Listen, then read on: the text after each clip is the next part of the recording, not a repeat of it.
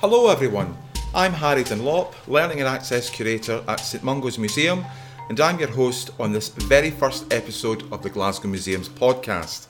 This is very exciting for us as this is something very new, and today I'm joined by Dr Tony Lewis, Curator of Scottish History, and I'll be asking Tony about the slavery collections as represented in Glasgow Museum's collection. So Tony, can you tell us what kinds of objects and information did you start off with? We started from knowing what we knew from what people have worked with for generations in Glasgow museums and what people already knew. I became more aware of what was in the collections from the time I moved to St Mungo's Museum in 2003. Because it was only as a learning assistant working in Education and Access Department as it was. Because it was only 2 years later in 2005, when Zuma's Ku Klux Klan exhibition, the photographic exhibition, came. So that was a great grounding. And then just 2 years after the Ku Klux Klan exhibition, 2007, was the abolition of slavery commemorations that Glasgow participated in. And of course that upped the game for being more aware of issues around slavery at the time. So every museum in Glasgow, I think, had something to deliver around a public programme or an object that they selected to interpret. And it was in that very same year that the Conservation Department cleaned the Glassford family portrait at Kelvingrove in public. So there was two conservators out there cleaning it all the time. And it was because of that kind of work that we found out that the story about the slave boys standing behind John Glassford in his seat had been painted over wasn't true. It was just covered in dirt. So it was because of the work that I was doing and because of the work that Glasgow Museums were doing, I became increasingly more aware about what was out there. But it wasn't until I became a curator that I got in and amongst the collections more and more and found a little bit of this and a little bit of that. More so when the work between 2011 and 2014 for the How Glasgow Flourished exhibition here in Glasgow when the Commonwealth Games were on in 2014, and having spent 3 years focusing in on the collections, and we decided to have a case all about slavery, that I began to know a little bit more in detail about the collections. So since your initial interest and development of knowledge about the slavery as represented within Glasgow Museum's collection, what kind of other collection-based objects are emerging in your research? Well, if we started off with images like the slave boy and the Glassford portrait as being a representation of somebody, we don't know his name, but it was somebody, then looking for something similar. So I went to the Burrell collection, we found a piece of tapestry, again with a slave boy carrying this time a woman's trail, a piece of embroidery work. We found images of other slaves and prints, like William Hogarth prints. We found coins such as trade tokens with images of slave people, this time for Glasgow-based industries. So, there was more and more coming through the more we looked at. And ever since the exhibition came up, we built on that with a public programme. We had a web page with thanks to the Royal Society of Edinburgh, who gave us some money to develop a web page. And we had experts coming in, delivering papers about objects in the collection. So we had Dr. Michael Morris talking about a teapot. We had Dr. Simon Newman talking about the general Glasgow economy, Professor Tom Devine talking about the Glassford portrait. So all these experts giving their testimonies and then making that accessible for school kids by editing the website down and their talk into little bite-sized chunks. That was a step forward in knowing a bit more and making it more accessible. The book introducing George in Glasgow was a big step forward because that became a really good seller. So that worked for us. The Apple app, How Glasgow Flourished, as well, gave people more access to the collections. It had over 200 images from the collections that on a map of Glasgow, so they could take themselves around the Georgian city. That gave them more access if you're associating the slave life in Glasgow with what the city actually looked like at the time. Because although we've got the street names, Buchanan Street in the 1780s doesn't look like Buchanan Street now.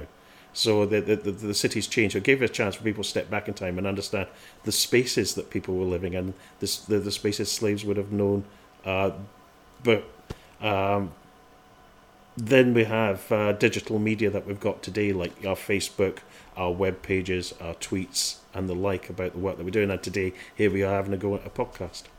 This is all really fascinating, Tony. Quite clearly, a lot of work has been done in partnership with other researchers, professionals, and other organisations. Can you share with us any recent or newer displays that visitors can see in Glasgow museums about slavery? I can. Glasgow Museums has got a strategy of displaying something to do with Glasgow and slavery in every venue. So there's panels in Province Lordship Garden, there's panels in Goma, in the stairwell, there's new labels in the People's Palace around the Glassford portrait and the slave collar and the like. And this work is going to continue. We're working on displays for here at Kelvin Grove, where there's John Messner's display, the Blockade Busters in Riverside. And so people coming into Glasgow Museums in the future can expect to see a story or a display about slavery, Glasgow and slavery in the future. So that's something we're committed to. You can also look at legacies of slavery in Glasgow Museums and collections online for the blogs that all of the curatorial team and others are writing towards it, and vlogs as well. We had a volunteer, Erin, who gave a vlog about the research that she's been doing with us as a group on Glasgow's customs and excise vessels at the Mitchell.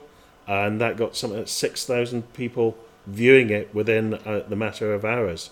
So working with other people, working with volunteers, working with members of the community, as well as the museums and academics, all add to what we know and add to this momentum that we have, this commitment we have to presenting the information about the subject and finding more about the collections. Thanks for that, Tony. And finding out more about the collections, can you share with us a bit more information about that wonderful, wonderful portrait that hangs in the People's Palace, the Glassford portrait, a portrait that many of us are familiar with. Who is the figure behind John Glassford? Well, we don't know his name, but we know that he's one of a kind. Of not everybody in Glasgow had their own personal black slave. That it's a status symbol for the very rich. It's a symbol that you've made it in society if you have a personal servant like this. But we can't really call them a servant. They are a slave by the 1760s. It's not until 1777 that Scotland makes slavery illegal in Scotland, and thereafter black people are called servants. But that immediately becomes a legacy of slavery and empire. The person who stands behind it is probably a footman of some kind, or someone who's doing any and all kind of duties. In the Mitchell Library, although we can't find any papers about Glassford's boy, we can find some papers about similar kind of boys, such as the Bogles of Daldairi. And today I associate Daldairi with a big crematorium, but back in the 1700s it's where the Bogle family had a big house, and they, like many other Glasgow businessmen of the time, are an international business. They just happen to be based in Glasgow. So they've got interests in India, they've got interests in the Caribbean, they've got interest in America, they've got interests in Europe. And they send their tobacco, and they also, that you get from America, but they also send Glasgow-made products around all these places in return for other products. So they can ship Glasgow textiles to India, but in return they can get nutmeg and peppercorns and spices to go over to America. And on. So it's genuinely well traded. They had a black servant boy called Andrew, who's a teenager, and their letters between each other describe what Andrew did for them. And it's remarkable range from dentistry, where he gets to pull teeth out of their masters' heads, or they can go and run errands, or they can pour drinks, or they can do this. Often enough, the boys are trained to do specific jobs like barbery, so they would shave their masters, or they would prepare their masters' wigs, or they would help dress their masters. So there's an element of valet as well as jack of all trades. So Tony, can I ask, it's wonderful to have a name, somebody actually has a name, possibly not his real name, but it's wonderful to give one of these characters, these real human beings, a name. Where did people like Andrew come from? Well, we don't know. When they say black boy can refer to India as well as it can do to Africa or America or the Caribbean. So it's hard to know. Andrew is a rather troubled teenager who gets into various arguments with other members of the servant team at Duldari. So they send him away to India. But we don't know whether he was originally Indian or not. In newspapers of the time for descriptions of runaway slaves, there's one Glaswegian slave who's obviously an American North Indian, but yet described as a black boy. But we know this from the descriptions we have of his personal jewelry, and he's also called an American, but nevertheless still a black boy. So I think there's a variety of countries or continents you can look. You can look at Africa, you can look at America, you can look at the Caribbean, you can equally look at India. But they're all legacies of Glasgow's relationship with the British Empire. Tony, when we think about the slaves living in Glasgow and its surroundings, what gender are they? Is it mostly men, or are there women there as well? Equality is a major theme for us, and access to information is a major theme for us. But those two in mind have been looking at women as servants, who I think are a reflection on slavery, and who were living in Glasgow in the 1780s and the 1790s. Have been looking at tax records of servants for the city at that time. And what I've found is people who are marked as Negro slaves are amongst the female servants lists. So I found some living in Stockwell, I found some living in John Street, I found some living in Charlotte Street, as well as men. But it's the women that I've been particularly interested in because they're overlooked. We've got the Glassford boy and the Glassford painting. We've got images of men, but there must have been women, and I've found some. And what I found really interesting, they've got names. They've given names like Eliza and Sarah and Chloe. We don't know what their first names were originally, but there's the names that they've been given. So there they are working as servants in the merchant city in New Glasgow. All that wealth that's coming into the city, somehow these are legacies of it. I've looked at some of the where their owners came from or where their masters came from, and some of them come from America after the American Wars of Independence. They come back to Glasgow, they settle here. They already have good form working on the plantations in Carolina, for example. So these people are probably legacies of slavery, direct descendants of the slaves that used to work in the plantations. So I find these kind of stories pretty appealing. And what I find equally fascinating is that Glasgow is the only city in Scotland that seems to have servants like this. So we're interested about Glasgow's indebtedness to slavery and Glasgow's involvement in slavery. These kind of facts seem to make the case that there are people in Glasgow who will defend slavery, even though the abolition movement is well and truly started after the Joseph Knight case of 1777, when Scotland's made banned slavery. But the abolitionists from the 1780s and 1790s in England beginning to develop a pace in Edinburgh and maybe in Glasgow. So these guys are like holding on to what they have. And then, of course, that correlates to objects that are in the collection. So we have a very small trade token for George Randolph, tobacconist, with a nude Negro slave in the background of holding a tobacco leaf, and on the other side is 3 snuff canisters. And Randolph is using the imagery that the old tobacco trade cards used to have from the 1760s and the 1750s from London, of nude Negro slaves working in the plantations. And even though abolition is on its way, it's a bit like Randolph and his business, like these people who own their slaves or servants as legacies of slavery are hanging on to this legacy of what life was like when Glasgow had its trade links with the American colonies and was Tobacco City. A lot of people will be very surprised, Tony, to hear that Glasgow was so actively involved in the slave trade, because in the past a lot of people thought, oh, it wasn't Glasgow's problem. Glasgow doesn't have its hands as dirty as places like Bristol or even Liverpool. So what you're saying is that that's an absolute myth, is that Glasgow's hands are as dirty as these other ports? Yes, I would. In its own way.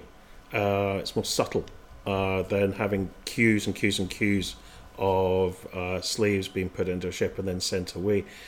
Here's an example for the customs and excise records that Erin was looking at. We found a cargo of muskets that had been purchased from a Liverpool businessman that were being shipped on their behalf to Africa. And it's either going to British forts or it's going to be traded off with an African, let's say from Guinea or from Senegal, in exchange for a human cargo. Also, and back to the Glassford portrait, obviously I looked at John Glassford and I've tried to find out more about his slave boy, but also looked at the other people in the portraits. And he's facing on to his wife, Margaret Mackenzie, his third and last wife. But what the Conservators found in 2007 at the clinic was that the second wife, Anne Nesbitt, was being painted over. So I looked at Anne Nesbitt's life and found that her family are equally involved in slavery in Carolina, in America. So you have a matching of business interests as well as you have maybe personal attraction. So you have slavery meets slavery, if you like. They've both got a vested interest in it.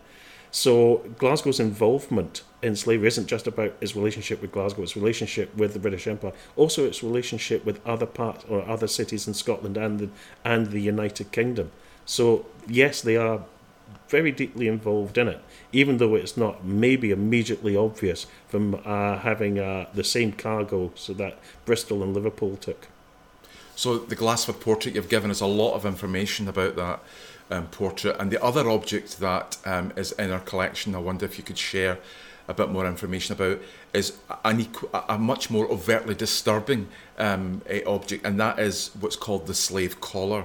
Yeah. Could you share with us the significance and the meaning of that particular object? My colleague Katinka Dalgleish, who I've been working with on slavery and knows more than I. But the thing about that collar, she's researched it more. But the thing about that collar is about ownership. It's your property rather than a person.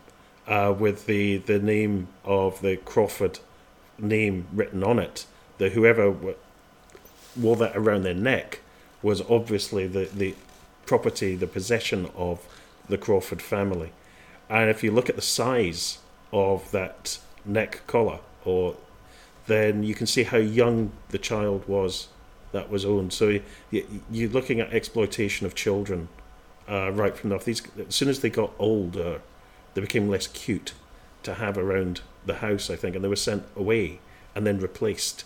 And it's an awful condemnation of how brutal slavery was, to displace a child, to treat them as a property, and then to replace them willy-nilly when they became too old. It's an horrendous. We would call it abuse today, and it is abuse. So this is a very dark side of Glasgow's past, something that perhaps Glasgow would rather forget. However, I think that museums are about sharing the honesty about our collections and what they mean today, because meanings and objects change, as we know. But can you tell me a bit more about how we would encourage debate about these particular issues? What are we doing to share with our audiences the current research and encouraging people to even find out for themselves? Well, there's some of the things I've discussed about our commitments to display and work, and I'm aware of some of the work that Learning and Access Department is doing, and learning assistants taking walking tours from the People's Palace to Goma with school children, and they're our best hope because they're the next generation of being better informed. So the more information we can provide for young people today, the more chances we can change attitudes towards the city that they live in. And it's a moral argument, and morality can change over periods of times about what's socially or politically acceptable and what's not.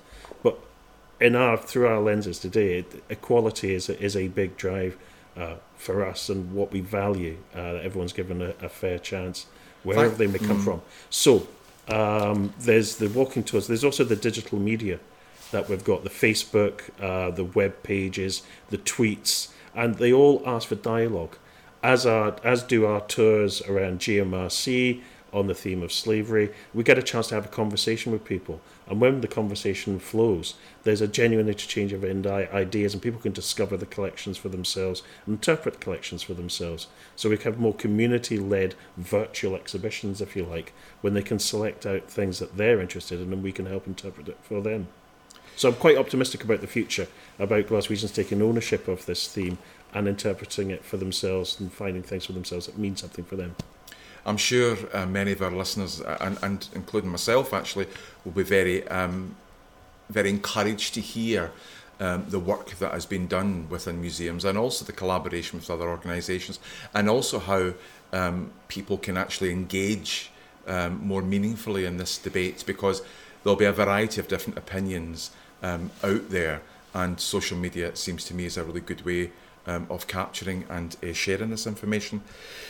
So we're coming to the end now of this first podcast, and this has been absolutely fascinating for us, and it reminds me of the importance of bringing hidden histories to the forefront so that hidden histories can be explored, and some of the perhaps more darker sides of our city's culture and identity can perhaps be explored and discussed in a sensible, meaningful fashion. And so I'd thank everybody for listening today, and I'd also ask everyone to have a look at the Legacies of Slavery blog, which will be linked in the description, and remember to check us out on all our social media channels if you haven't already done so. You can use the hashtag GMPodcast to keep this conversation going. Also, if you like what you've heard today, you can follow us right here on SoundCloud so that you never miss an episode. Until next time, I've been Harry Dunlop, and this has been the Glasgow Museums podcast. Thank you very much indeed for listening.